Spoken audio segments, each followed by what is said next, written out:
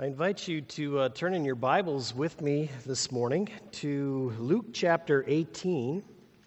Luke chapter 18, that's page 1629. 1629 in your pew Bibles. We'll also be looking at a text from 1 Corinthians 7.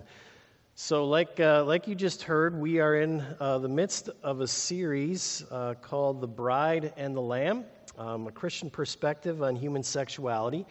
And I just want to call your attention, this series kind of builds on itself. And so if you haven't been here for the first two messages, I hope you can refer back to those. They are on our website. But please take a listen to those. Hopefully, if this doesn't make sense, what I say this morning, it'll make a little more sense. Hopefully and prayerfully, if you actually listen to those first messages. But we're going to dive into the topic this morning of singleness and the church. There are not a lot of texts that actually speak directly to Christian singleness. And 1 Corinthians 7 is actually one of those, which I'll be referring to in a moment, but I'm not going to read that whole text. And so I'd really encourage you to spend some time perhaps later today with the majority of that text and see what Paul actually has to say about marriage and singleness there. We're going to look at a couple of different texts and also combine those with the text that we looked at last time, and that was Matthew 19. But now let's look at Luke chapter 18, and this is a text in which Jesus has been speaking with a young man. He's often called a rich young ruler. And Jesus basically told him to sell all his possessions and come and follow Jesus. And we pick up the discussion there in verse 24. Jesus looked at him and said, "How hard it is for the rich to enter the kingdom of God. Indeed, it's easier for a camel to go through the eye of a needle than for a rich man to enter the kingdom of God." Those who heard this asked, "Who then can be saved?" Jesus replied, "What's impossible with men is possible with God." Peter said to him, "We have left all we had to follow you." "I tell you the truth," Jesus said to them.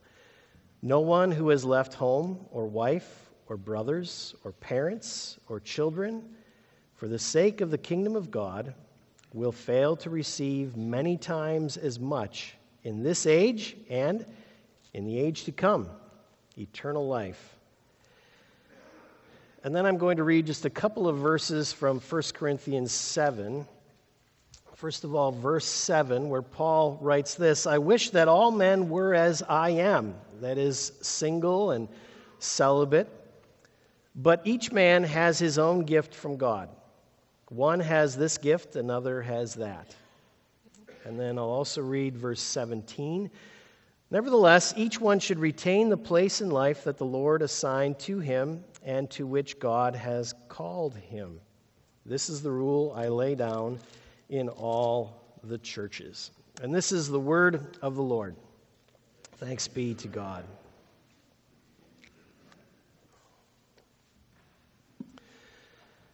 So, sisters and brothers in Jesus Christ, we can't really talk about the topic of singleness without the words of Genesis 2:18 haunting our minds. Those words are these: "It's not good for man to be alone." It's not good for man to be alone. Throughout the creation account in Genesis chapter 1, we are told that God looked over what he had made, and we're told again and again, he saw that it was good. That was a refrain. It's repeated again and again, and he saw that it was good. And so when we get to Genesis 2:18, these words stand out to us, at least they should. We hear that something is not good. It is not good for man to be alone. Alone. Now, singles, I think, feel the full force of those words. Not that the rest of us don't. In fact, to some extent, we all feel the force of those words. For many of us, marriage seems to be sort of everything, almost a savior to us To the extent that we will run into bad relationships, run into bad marriages, just so that we will not be alone. Some people stay in bad relationships, even abusive relationships, out of this fear of being alone. But friends, it's singles, I think, who feel the full force of these words. And we have to be careful how we define this class of singleness. Not all singles are alike, okay? Some singles have never been married, others have. Some are single by choice, others are not. Some singles are widowed, others are divorced. Some are young, but many of them are in that second third or even that third of life. You may be single today, but there's a good chance that one day, you may not be single today, I should say, but one day you might be, right? Remember your marriage vows. If you said this line, until death do we part. Until death do we part. What you were saying there is marriage is not a permanent state. It does not last forever. It is not eternal. One day, in other words, we may all feel the force of these words. It's not good to be alone. And in light of that fact, the question that we as Christians have to answer is, when we are alone, is Christ enough? Is Christ enough? It's not just a question for singles, rather it's a question for all of us. Is Jesus Christ enough to fill me up? And as we consider that question today, we're going to basically do three things. Okay, first of all, we're going to review a creational view of our sexuality. That's what we talked about last time to some extent. We're going to do a brief review of that. And then we're going to see how Jesus sort of overlays that view with a redemption view or a new creation view of our sexuality.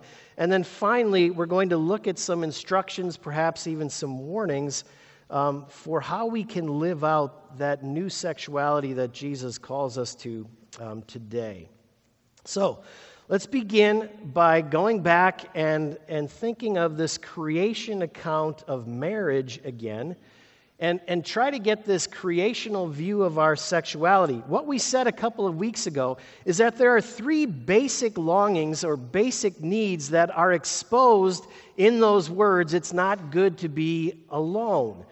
One of those needs is the need for companionship or the need for community. God, our Maker, is not a single being. He's a community of beings, Father, Son, and Holy Spirit, living in unity and communion forever and ever. And we are made in the image of our God. And therefore, we long for community. We long to belong. Okay? We want to belong somewhere. Another of those needs that we identified is the need for intimacy. All right? We long to know and to be known. We long to stand naked before one another without shame. And then finally, we also long to be fruitful. Again, like our Creator, we long to be creative, to make space then for what we create. Again, as I said, this is after the likeness of our God who creates. He creates the world, He creates human beings, and then He makes space for them in His environment. He makes space for His creations. He's a hospitable God, a fruitful God. Now, in the original creation, what we have to understand is that these three things were best fulfilled in marriage. Okay? Marriage was created, in fact, specifically to meet these needs. And so it's in marriage that we find belonging, right? We find being with someone like us, but as we said a few weeks ago, someone who's like us but also different from us, someone who's human but also someone who's of the opposite sex. In marriage, it's also where we find intimacy. Intimacy, okay? We find not just sex in marriage, but we find consummation, right? And consummation is the completing, it's the fulfilling of a relationship. Adam says, she is now bone of my bone and flesh of my flesh.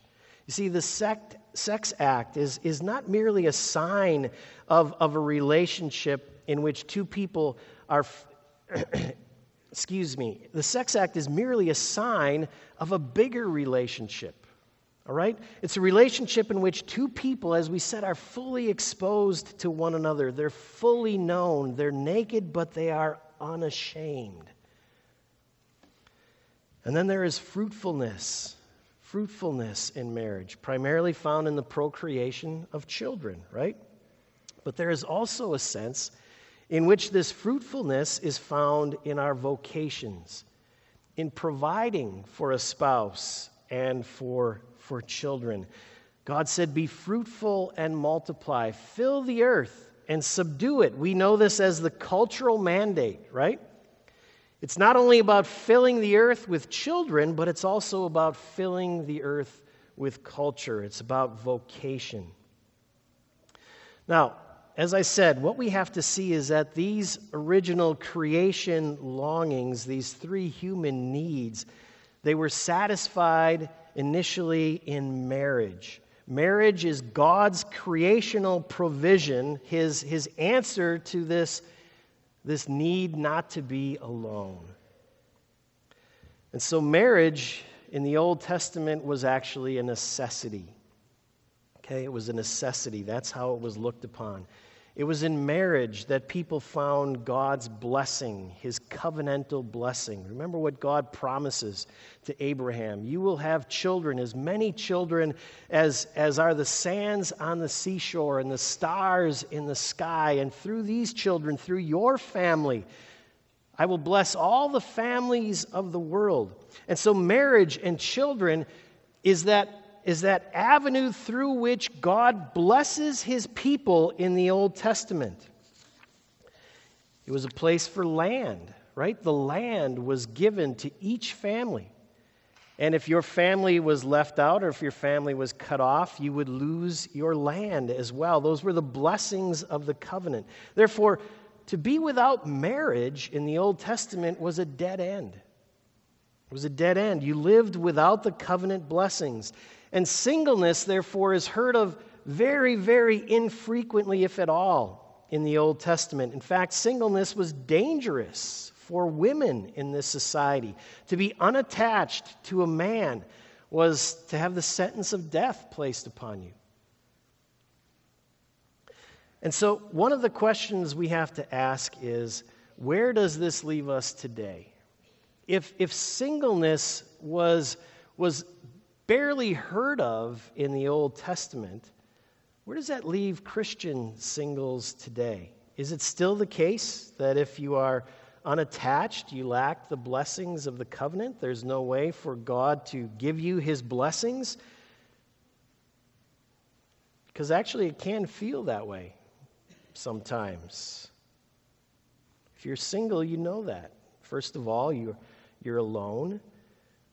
And you're also commanded to be celibate on top of that.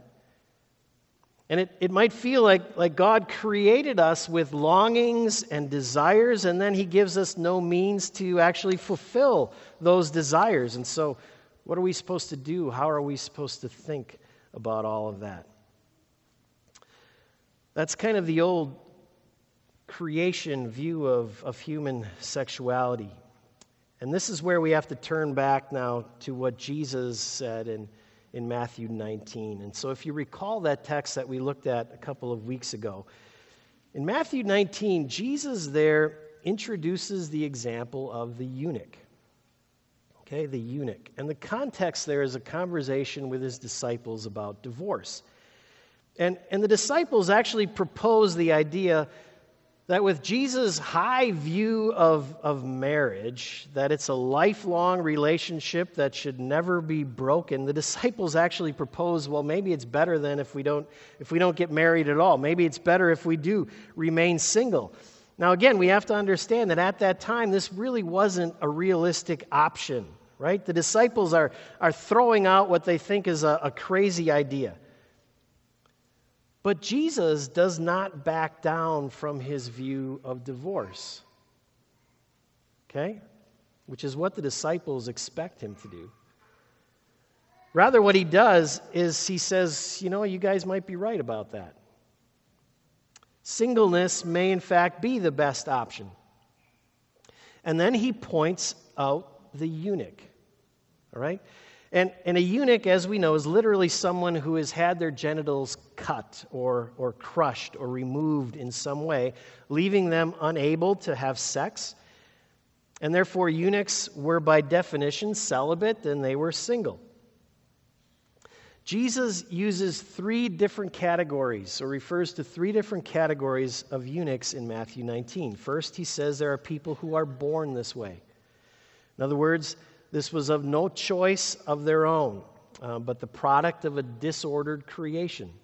And we'll talk about that more in future sermons. The second category is, he said, people who are made eunuchs at the hands of other human beings. Okay, and this is another way that we experience the disorder of God's creation, but we experience it through the evil acts of other people. And then he basically gives us another category for eunuchs. And this is a new category. It's a category where people choose the single life. They choose to be celibate. They choose not to marry. And Jesus is introducing here a new option for his disciples, a new way of doing life. Now, one of the ways to understand the newness of this idea that Jesus is talking about is to try and grab hold of the eunuch's situation in the ancient world. Okay? Think about the eunuch in the ancient world. We said this last time, that eunuchs were pretty much despised. They were viewed as unnatural. They were viewed as different. They were banned from entering the worship community with all of God's people. So why would Jesus sort of grab hold of the eunuch as an example for singleness here? There's one thing we have to consider that maybe we haven't yet, and that is that eunuchs were most often seen as a part of the king's court. In fact, they were often very trusted advisors of the king. And that was because they had sacrificed their right to marriage, their right to children, their right to sexual relations. And so there was no threat to the king's wives. There was no threat to the king's throne. In other words, eunuchs were models of devoted service to the king and to his kingdom. Let me say that again. Eunuchs were models of devoted service to the king and to his kingdom. In other words, there is a reason that Jesus latches on to the eunuch example specifically. In the old creation model, marriage was the example of the fulfilled and blessed human life. And Jesus here is not disparaging that model. He's not even replacing that model, but he's alerting us to the fact that this is now a new age. A new time has begun, and it has come with the coming of Jesus himself. And in this new age, the truly fulfilled life is not the married life. The truly fulfilled life is the life that's fully devoted to the King and his kingdom. It's the life that's fully devoted to the King and his kingdom. This is what Jesus tells us elsewhere, right? We all know the words. Seek first his kingdom and his righteousness. Seek that above everything else. Full devotion to the King and kingdom will become the call for all of God's people, for married people, for single people alike. But it's for single people. It's actually single people who will have a leg up on this new calling, because they will be undistracted in their service to the king, just like the eunuch. Which leads us now to Luke chapter 18. And what Jesus says is in store for those who devote themselves completely to this higher calling. It Let's just think about the text again. Here, Peter comes to Jesus, and he says, Jesus, and he refers to all of the disciples here. He says, hey, we've left everything for you. We've left everything that we've had for you, just to come and follow you. What he's saying here is, Jesus, we've become eunuchs for you. Okay? We have put you above wives, above family, above homes, above jobs, possessions, all of it. We have made you our sole devotion, our entire life, is what he's saying. And notice how Jesus responds. First of all, he doesn't criticize him for kind of a proud statement or anything like that. Rather, Jesus acknowledges his sacrifice and the sacrifice of the other disciples. He says this in verse 29, no one who has left home or wife or brother or parents or children for the sake of the kingdom of God will fail to receive many times as much in this age and in the age to come. Okay? Hear that again. They will not fail to receive many times as much in this age and in the age to come. Now, first of all, I just want to note, this is kind of a sidebar, but let's just note the difference between Jesus and our culture today. The message we get from Jesus and the message we get from our culture. Our culture tells us, don't sacrifice anything.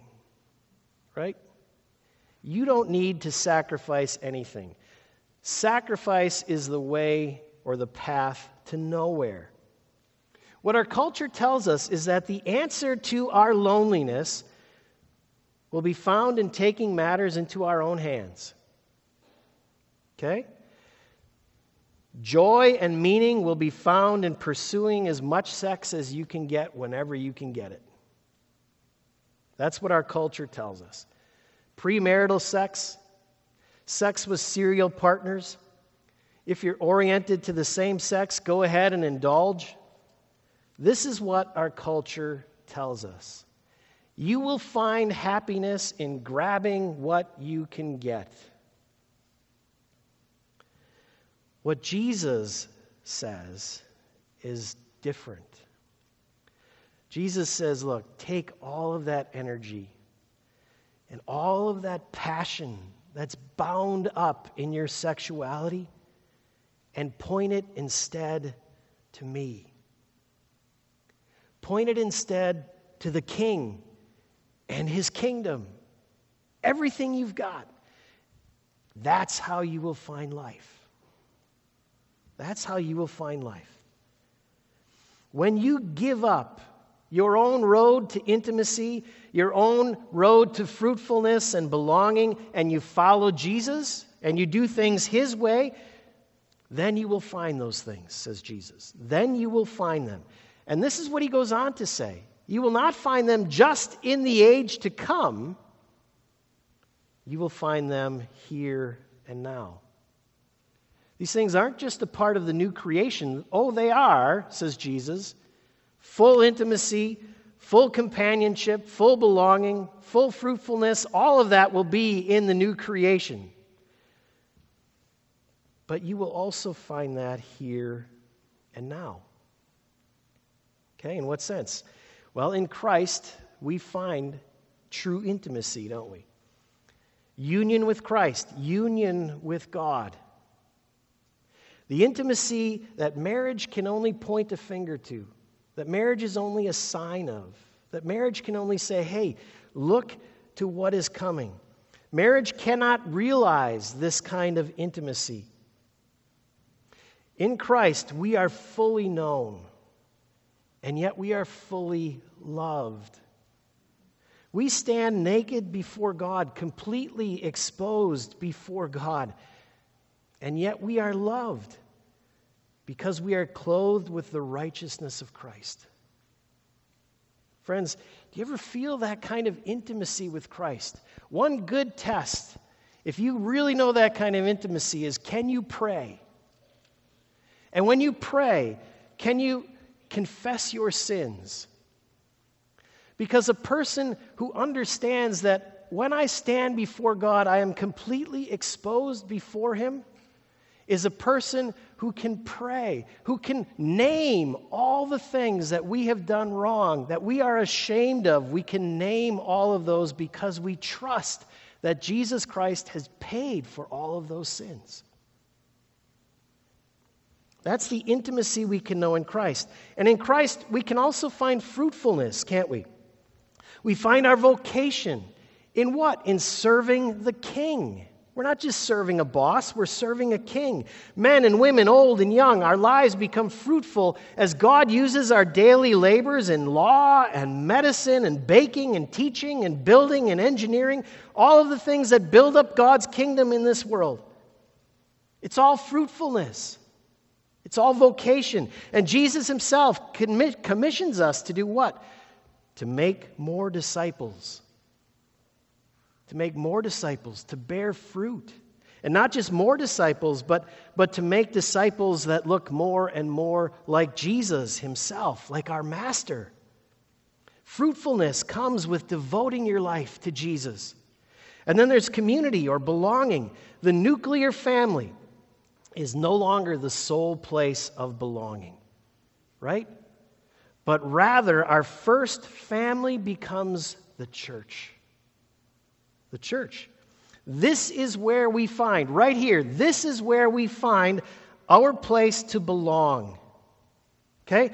The church, friends, is the fulfillment of Luke chapter 18. The church is where we find 100-fold homes, wives, brothers, sisters, parents, children, everything that we have given up for Christ. This is where we find it. And this is where we have to ask ourselves, are we the kind of church that we need to be? Are the people here finding in your children, their own children? If you are single, are you finding those things here? Are you finding the intimacy of brothers and sisters and parents and children? Parents, you have to ask yourselves once in a while, when you go to your kids' soccer games or baseball games, do you ever bring someone who's single along? Do you share your children? Sometimes we look at our children, oh man, got to go to another game. It's an opportunity to bring someone else into the family of God. How much do you open your home? There are hundreds of homes represented here. Do you open your home to the singles? Has your home become their home? We have to answer questions like that, friends. We have to begin to answer them honestly. And this is where we also have to ask. This is the question. Is Christ enough?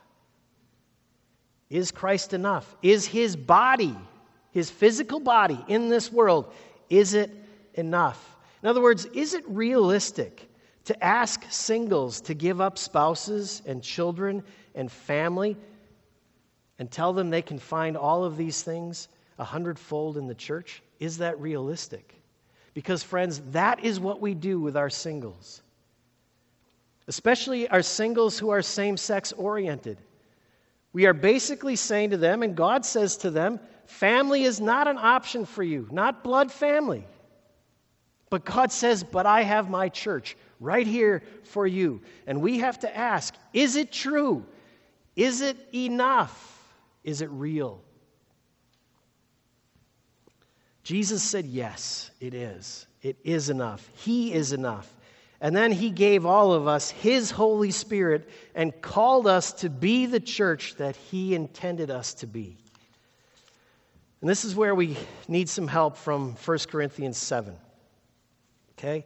Trying to spell out how is it that we can actually live out this fullness of the life of Christ. How can we make Christ enough within this body? And I'll try to move through these quickly, but friends, it's not that easy. But let's begin with verse 17 there, okay? Each one, Paul says, should retain the place in life that the Lord assigned to him and to which God has called him. To which God has called him. Let's talk about calling for a moment, because I think there's a couple things here in this chapter that we need to sort of straighten out. Are some people actually called to singleness? Are some people called to singleness and others called to marriage, to be married? Is that how things work? A lot of that has been placed on 1 Corinthians 7, and people have said, yeah, that's what Paul says, right? We're called to singleness. Actually, that's not what Paul is saying here. What we are called to is salvation. We're not called to singleness, okay? What Paul is actually telling the Corinthians here when he is speaking of calling, okay, and actually when you do a word study on this idea of being called, usually in Scripture, it's the idea that we are called to salvation. We are called to Christ. We are called into the life of discipleship and following Jesus. There are some specific calls. Yes, Paul was called by Christ to be an apostle, all right? But most of the time, Scripture uses this word. It's talking about being called to salvation. And what Paul is telling the Corinthians here is he says basically this. Look, when you received your call from God, you were in all sorts of different situations, right? Some of you were circumcised and some of you were uncircumcised. Some of you were single, some of you were married. And what Paul says is when you were called to the salvation of Christ, to life in Christ, I want you to remain in the situation that you are in. If you're circumcised, don't change it. If you're uncircumcised, don't get circumcised. If you're single, you don't have to get married. If you're married, you don't have to be single. Remain in the state that you are in when you were called. That was Paul's message to the Corinthians. And so what he's saying here is, look, being single or married is not a calling. It's a status. It's simply a state of being.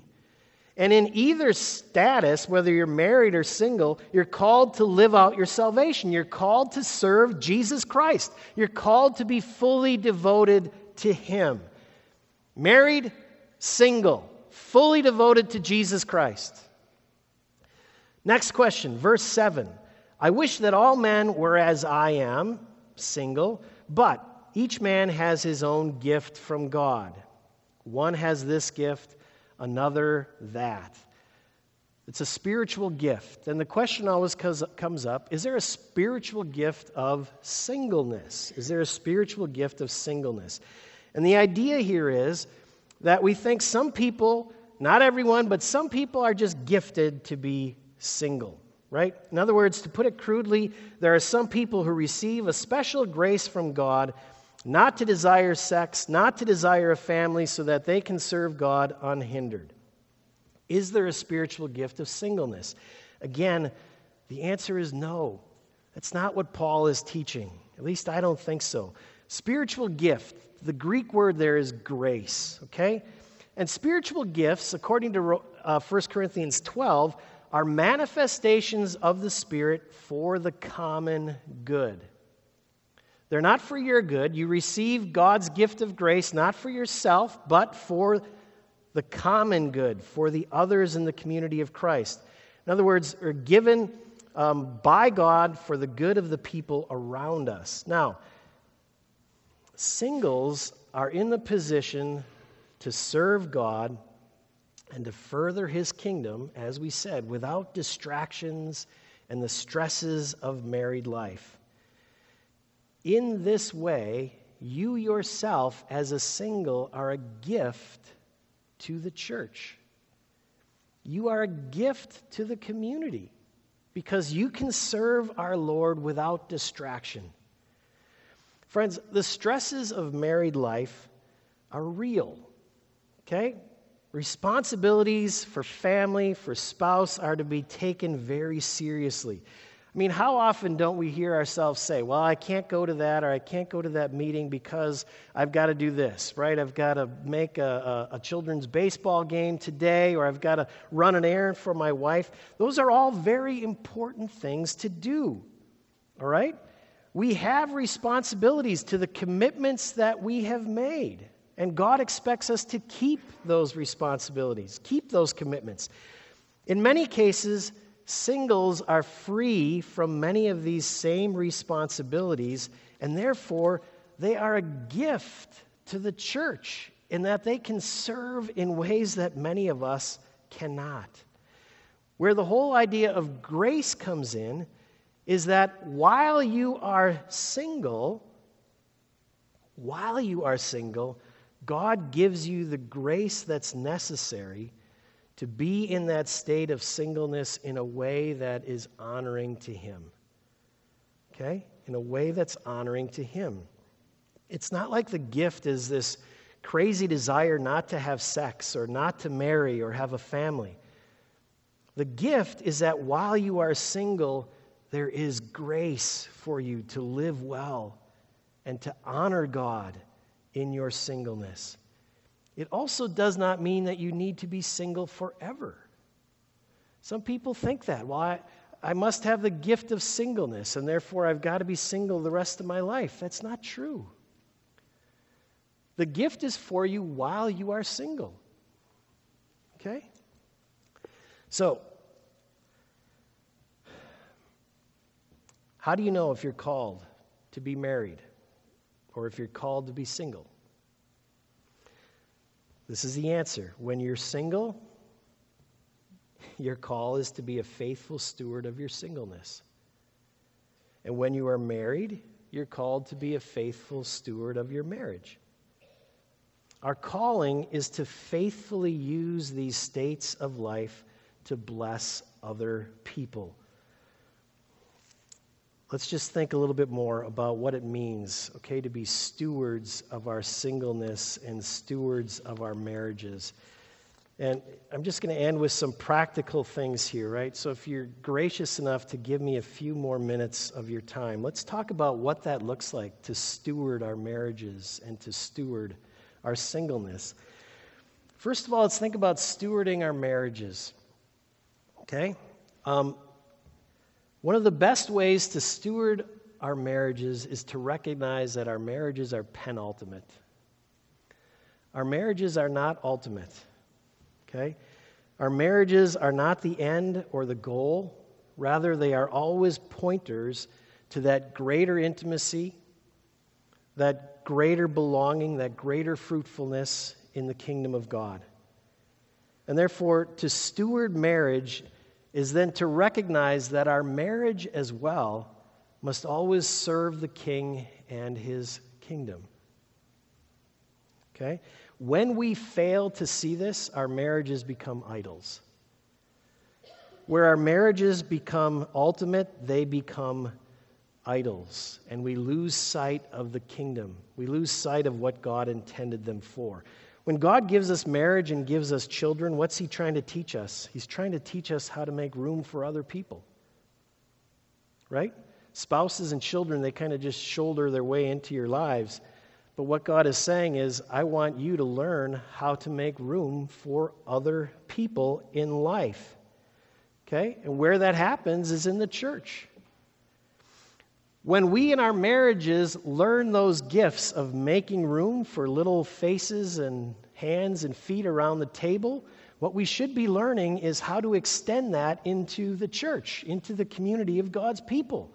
We should be learning how to invite more people to become a part of our lives. Okay, if you think about it, good parents don't treat their children like an inconvenience, do they? And good parents don't make you feel lucky that you have a bed and a blanket in your house, right? Good parents make you feel welcome. Friends, singles in our churches do not always feel that welcome, okay? They often feel like a fifth wheel. Sometimes they're widows or widowers. They're coming out of a marriage in which they were always included in things, and suddenly it's like nobody knows them anymore. Or you have children growing up in pews with their parents, and people smile at them and love them and know their names, and then all of a sudden they're sitting in the pew by themselves and nobody seems to recognize them. Maybe it was a different church where they grew up in the pew, and all of a sudden I'm unknown. I kind of relate this to student athletes, right? They come out of high school and they're like star basketball players, right? And everybody sort of wows them and acknowledges their skills and their gifts and cheers them on. And then they get to college and they're riding the end of the bench and they might get a few mercy minutes at the end of the game, right? And sometimes that's how singles feel. Like they're coming out of these situations where they were loved and respected and acknowledged, and all of a sudden, it's like they're riding at the end of the bench asking for mercy relationships. That's not stewarding marriage well. In a marriage, we're always making room for more people, and we have to make room for singles in our lives. Now, just to be fair, let's talk about what it means to steward singleness as well. How do we do that well? A couple of things here. First of all, let's acknowledge singleness is really hard. At least it can be. Both Jesus and Paul allude to this. They say it's not for everyone. Not everyone can do this. It's hard. Friends, at the same time, to be a good steward of our singleness is to put your suffering in the greater context of the suffering of Christ and the suffering of all of his people. Being a Christian is hard. It really is. Single Christians are not the only ones who are asked to do hard things. Our society makes singleness look like, oh, it's an unreasonable ask. It's the hardest thing in the world. Think about what some of our fellow Christians have gone through. I'll never forget hearing the story of Bethany Haley Williams. I heard she spoke in a January series a number of years ago. But Bethany was actually a part of the Lord's Liberation Army in Uganda. Okay, she was kidnapped at the age of 9. Imagine that. And then she was forced to participate in the murders of her mother and also other family members. It was either kill or be killed. She was forced to walk through her village and other villages collecting body parts, picking up the body parts of her neighbors and family members. Somebody asked her this question in the interview with her. So this is a few years after she got out of this all. And she was asked, if you could talk to the rebels today, what would you say? And she said, come home so we can forgive you. The question asked again, how could you possibly say that? And she said, because God said we have to forgive. She understood, friends, that the Christian life is hard. She understood that our Savior went to the cross and gave his whole life. She understood that following in the footsteps of that Savior means discipleship is hard. We have to get past this idea, and this is not just for singles.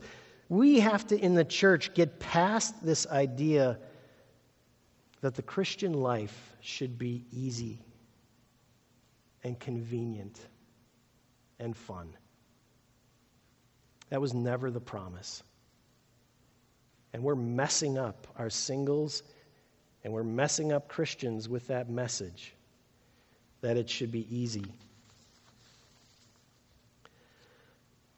Here's another one. In your singleness, learn what true love is and then teach it to the rest of us. Learn what true love is and teach it to the rest of us. Preston Sprinkle writes on these issues quite often. He asks the question, is sex equal to love? And he says, most of us know the answer, that no, sex and love are not the same thing. And yet he says, we seem to think that denying people sex is the end of life and unthinkable suffering. And at the same time, we don't seem to care at all about denying people love. Friends, in your singleness, in your celibacy, You know the difference between sex and real love and real intimacy. And you know that intimacy is truly available to you. It's something that sometimes married people forget. Remember the person of David, okay? David in Scripture, King David. David had basically all the sex that he wanted, whenever he wanted, often with people that he shouldn't have had it with. But what David says to his friend Jonathan sticks out in our minds. He says to Jonathan, "Your love to me was better than the love of a woman." What David is saying is, Jonathan, I had intimacy with you. We were serving our king together. We were serving God's kingdom together. In our friendship, we knew each other in a way far better than sex. That kind of intimacy is available to us as Christians. We have to learn that it is. We have to seek it. And friends, singles, you can teach us that. One last thing, and then I'll stop. So married people have to work at community. Single people, you have to work at community too. One of the things you realize in a marriage is that being hospitable, making room for others, it's hard work. Okay? Moving car seats in and out of cars, cleaning up Cheerios and French fries, all of that kind of stuff. You do it to make room for your children. You learn a lesson along the way that sometimes it's just really hard to make room for other people. Singles, you have to learn that lesson as well. Okay? Ask yourself sometime, when you're part of your life group, whose house is your life group always meeting at? And why is that? Is there someone who's married who's always, making the food and cleaning the room and making sure that the room is comfortable and there's enough furniture and all of that kind of stuff? Ask yourself, do you ever see yourself willing to put in the kind of work that it takes to have that kind of community? When was the last time you learned how to make a new dish? When was the last time you thought, well, maybe I should buy a high chair just to have it available in case someone brings children over? It's on all of us to put in the work to create the kind of community in which we can say, you know what? Jesus is enough. He's enough for all of us. Jesus is enough. Let's come to the Lord's table. Lord Jesus, we come before you as married people. We come before you as singles. But much more than that, we come before you as your disciples. People who are devoted to Jesus and who want to be more devoted. And we come to your table again this morning recognizing that you indeed were fully devoted to us and still are. You gave everything. And so give us your Spirit that when we eat and drink, we may respond with full devotion to you. This is our prayer in Jesus' name. Amen.